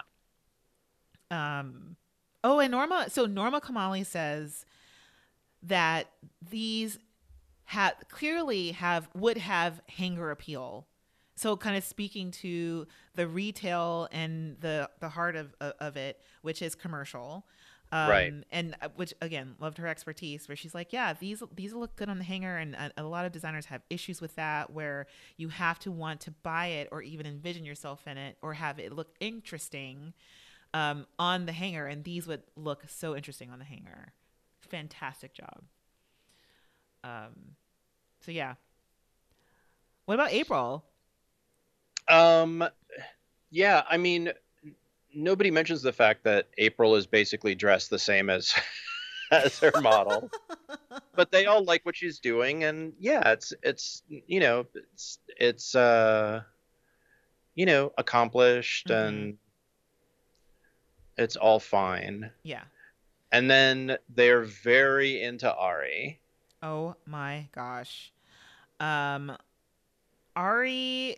Oh my God. The Heidi Klum loves all of this, and they also point out the chiffon plus jersey of it all. Hmm. Michael Kors looks into that, and I think Michael Kors is really impressed with Hmm. the finishing here. Hmm. And Nina Garcia calls it Halloween on closer look, and I didn't really understand where that came from. Um, Skeletons, maybe. oh, like it looked like a head. Okay, all You right. know that these are that it's like all those lighter lines that are on there sort of look like Oh, bones on a black background. oh, all right. I kind of like that. That's Yeah. even great. That's. I feel like that's a great Halloween reference, Yeah, yeah. or a Dia de los Muertos or something like that. That'd be Hmm. great. Um, okay, so that's the end of their talk with the top scoring designers, and they go backstage. And I just kind of wrote in that Ari wants a hug, and I think it's because she's so relieved. Yes. Yeah. She's gotten through on this challenge, and also loved doing this challenge and got really great feedback. She's like, "Can I have a hug?" Mm-mm. Then we talked to our bottom designers.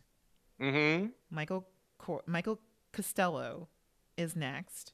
I just realized we had three Michaels on this show. Oh my God. Michael Kors, Yeah. Michael Costello, Michael Drummond. Anyway, Michael Costello's first, and Heidi calls out the colors immediately. Hmm. Um, and also that these are not activewear clothes. No one's going to work out in these. Right. No one's going to work out in most of these clothes, but especially these. And they hate the styling. It looks very overworked, and that he's just trying too hard. And Norma Kamali is like, yeah, you could have gotten away with some of this if you just hadn't used this orange. If you had Hmm. gone Hmm. gray and beige and pale, this would have looked a lot better. So, Yeah. um, oh my God, and Christopher, uh, who is I put in my notes that he's wearing his I call it a gray bullshit track jacket again. I don't know why the track jacket makes me so mad, but yeah, not a great critique. I mean, it is true that like he's somebody who is for someone who's a designer, he really does not seem very fashionable. No, he's not concerned, and not even in that easy kind of way where it's just yeah, it's that is Right. It doesn't have to Christopher. be like Mondo where everything is like a really emphatic personal expression of style. Yes. But it's like, but you know, it's like Christopher just always seems to be like, you know, dressed to go, have a Sunday brunch on the street that bears his name. You know, seems like perfectly Yeah. acceptable, very nice gay man. I was gonna say Greenpoint because when I first moved to New York, I noticed that in Greenpoint, Brooklyn, people were walking around with these like 80s era track jackets, and it was Mm. mostly in Greenpoint, and that's what I think about whenever I see Christopher. But nope, totally, yeah. He's Christopher on Christopher Street having some brunch in his gray track jacket. uh, um, yeah, I don't know. It's just really, really bad. I didn't write Yeah, anything it's really else bad. The down of fabric, note. like like Michael calls out the fabric puckering. It doesn't make any sense in terms of um in terms of like the white jacket over the orange top. Mm-hmm. Yeah, it's all sort of nonsensical. And again, Norma, not Nina Garcia, Norma Karmali says, it's evident when things are made out of love, and you Hmm. just weren't in love with this. Hmm. You were probably are just more than just this block of clothes that you've made that I'm seeing today, but I'm not seeing the love in this. I'm like, yeah, no, she was kind of spot on. Can you see their faces, Norma? All of their faces? No love. Yeah. All right. Next is Gretchen. Next is Gretchen, and we sort of get like Heidi v. Gretchen round 2. Oh my gosh. So awkward. Because she starts off Yeah. with, here's what you didn't have in your collection. You didn't have any transitional clothes or anything. Like there are these, like, there's a huge chunk of Yeah. possibilities that you didn't address. And so Yeah. I'm addressing them. Yeah. So Because Gretchen has had such a long career as an activewear designer. so long. Right. Yes. So of course they go in on that. Gosh. But Heidi's response to this, I think, was, again, very mean girl. All of a sudden, Heidi's English is not so great. She goes, "There's so many ruffles and so much ruffles here, and I'm a hodgepodge. How do you say it? Mm-hmm. Hodgepodge. It's a hodgepodge. It's a very hodgepodge of things." I'm like, oh my gosh. But they also call out again these just a lot of things that she made. They hate the track pants because, God forbid, it looks like she's got some thighs rubbing together. Right. And then where, it happens with most people who have their thighs rubbing together when they're wearing shorts, where it rides up in the middle. That looks like it's in Gretchen's design, and they hate that. Well, it is also hilarious though that if you make that decision to have an uneven line down at the bottom of the shorts, then the fact that you would hide, like, it would be one thing to cut it that way and to show, no, this is a conscious decision. They're not riding up in the middle, but when you put like this big skirt in front of it, it just looks like that's what's happening. Yes. And that you've tried to hide it. Yeah. It's like that's a sort of like nonsensical design idea. Yes. Yeah. Man. Yeah, this is I would say the worst critique that Gretchen has gotten since the group challenge. Yes. So it's very rare for us to see. She's been pretty safe since then. Mm-hmm. And yeah, I don't know anything else about this exchange. Okay, because when they go backstage and Gretchen starts this whole diatribe of like, I think Heidi hates me. Mm-hmm. Wow, I just don't think she likes me. So again. that again goes to this thing of like having to check in that you're okay with the person in the room immediately. And if you're if you're not, if there's friction, it means that they hate you. Yes. Yeah. And if they don't are and if they're neutral towards you, then that means that they like you or that they're okay with you. And that and it's like that sort of behavior that, like, I think leads her into these situations where she's saying one thing to somebody and then the exact opposite thing to somebody else as soon as she's alone with them. Yeah. That it's like this sort of like, oh, if somebody's mad at me, then that means they hate me. Yeah, it's like it's zero sum. Yeah. And almost, it's not necessarily gaslighting, but it is that. It's like making sure, or like a misinterpretation of what's actually happening, because I totally agree. It's mostly about, am I okay with this person? And what okay means to me is X, Y, and Z. And that's it. Right. It has nothing to do with the other person or reality. Right. It has everything to do with what I need. And because I thought, going into judging deliberation, I thought Heidi was very fair to Mondo in, taking into account their exchange where Mondo was like throwing evil eye, like actual evil Right. eyes at her, not Yeah. the the bullshit fabric that Michael C made last week, but like Mhm. actual evil eyes, and she looked really genuinely upset and mad at Mondo. And Mhm. then in judging deliberation, she's like, oh, he pulled it around. Where Heidi didn't Mhm. hate Mondo. Like it really was about that Right. exchange and about that moment. But it Right. was a mixture of stuff. Same thing with Gretchen. It's Yeah. critique. It's not hatred. It's critique. Yeah. And she's taking it in a way where Heidi does not have the capacity for Gretchen. Heidi does not have the capacity for nuance and a nuance of feeling or genuine constructive criticism that I'm telling you this because of all these different types of reasons. Like, oh no, you're saying bad things about my clothes. You hate me. You don't like me. That's it. Right. It can't be anything else besides that. Man. But yeah, but anything else about the about Gretchen? God, no. Oh man, it's so interesting. Yeah. I just love those people. It's also very housewives.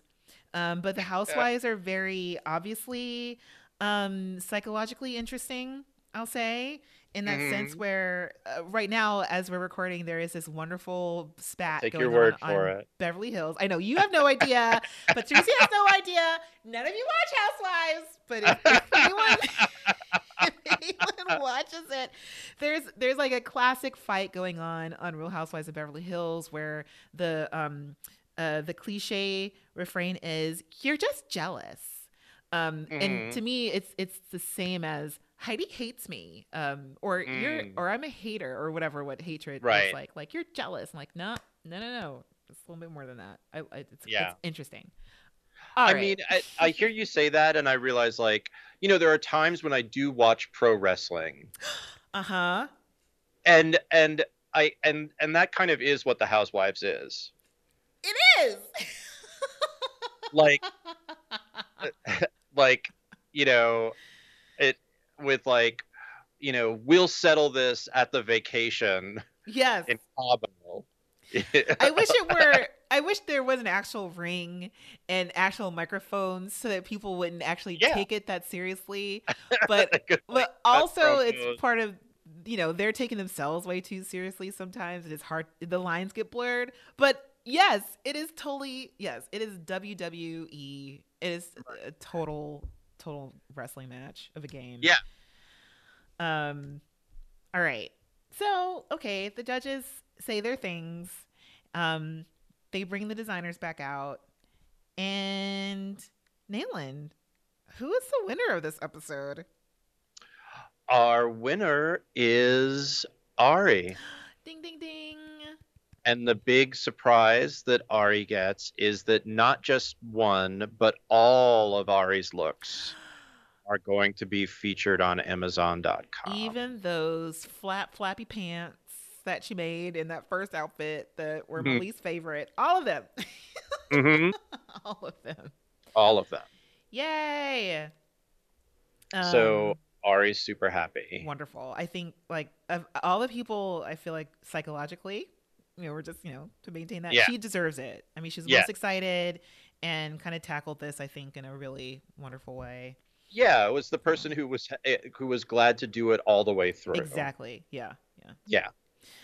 No, it's nice. It's a nice win. Yeah. Who goes home, Ernez? Well, not Gretchen.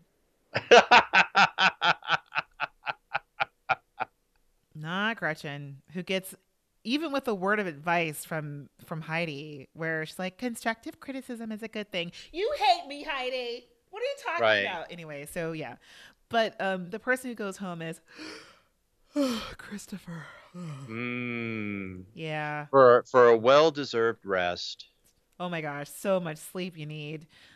Take off that, go home, take off that track jacket, put your feet up.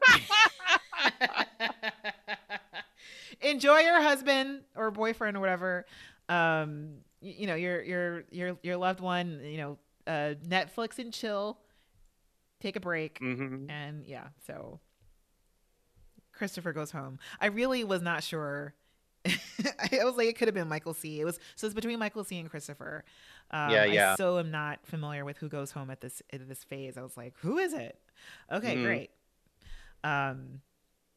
Yes. Any thoughts? Any thoughts about that elimination or anything else? I mean, here's the thing. It's like one of these episodes where like the challenge was so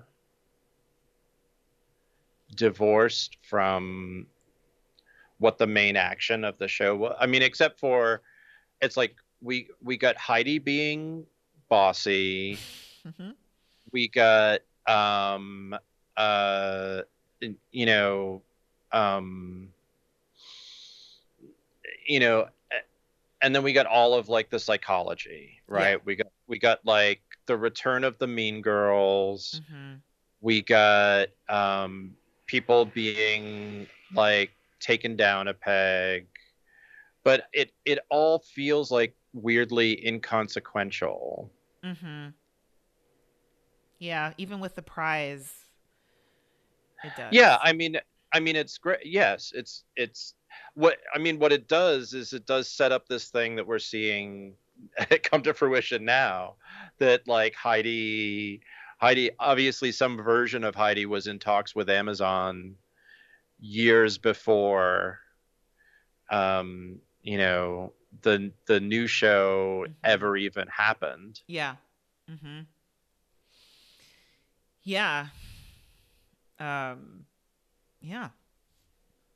You know, I mean, as like a challenge in the world, this is about Heidi Klum's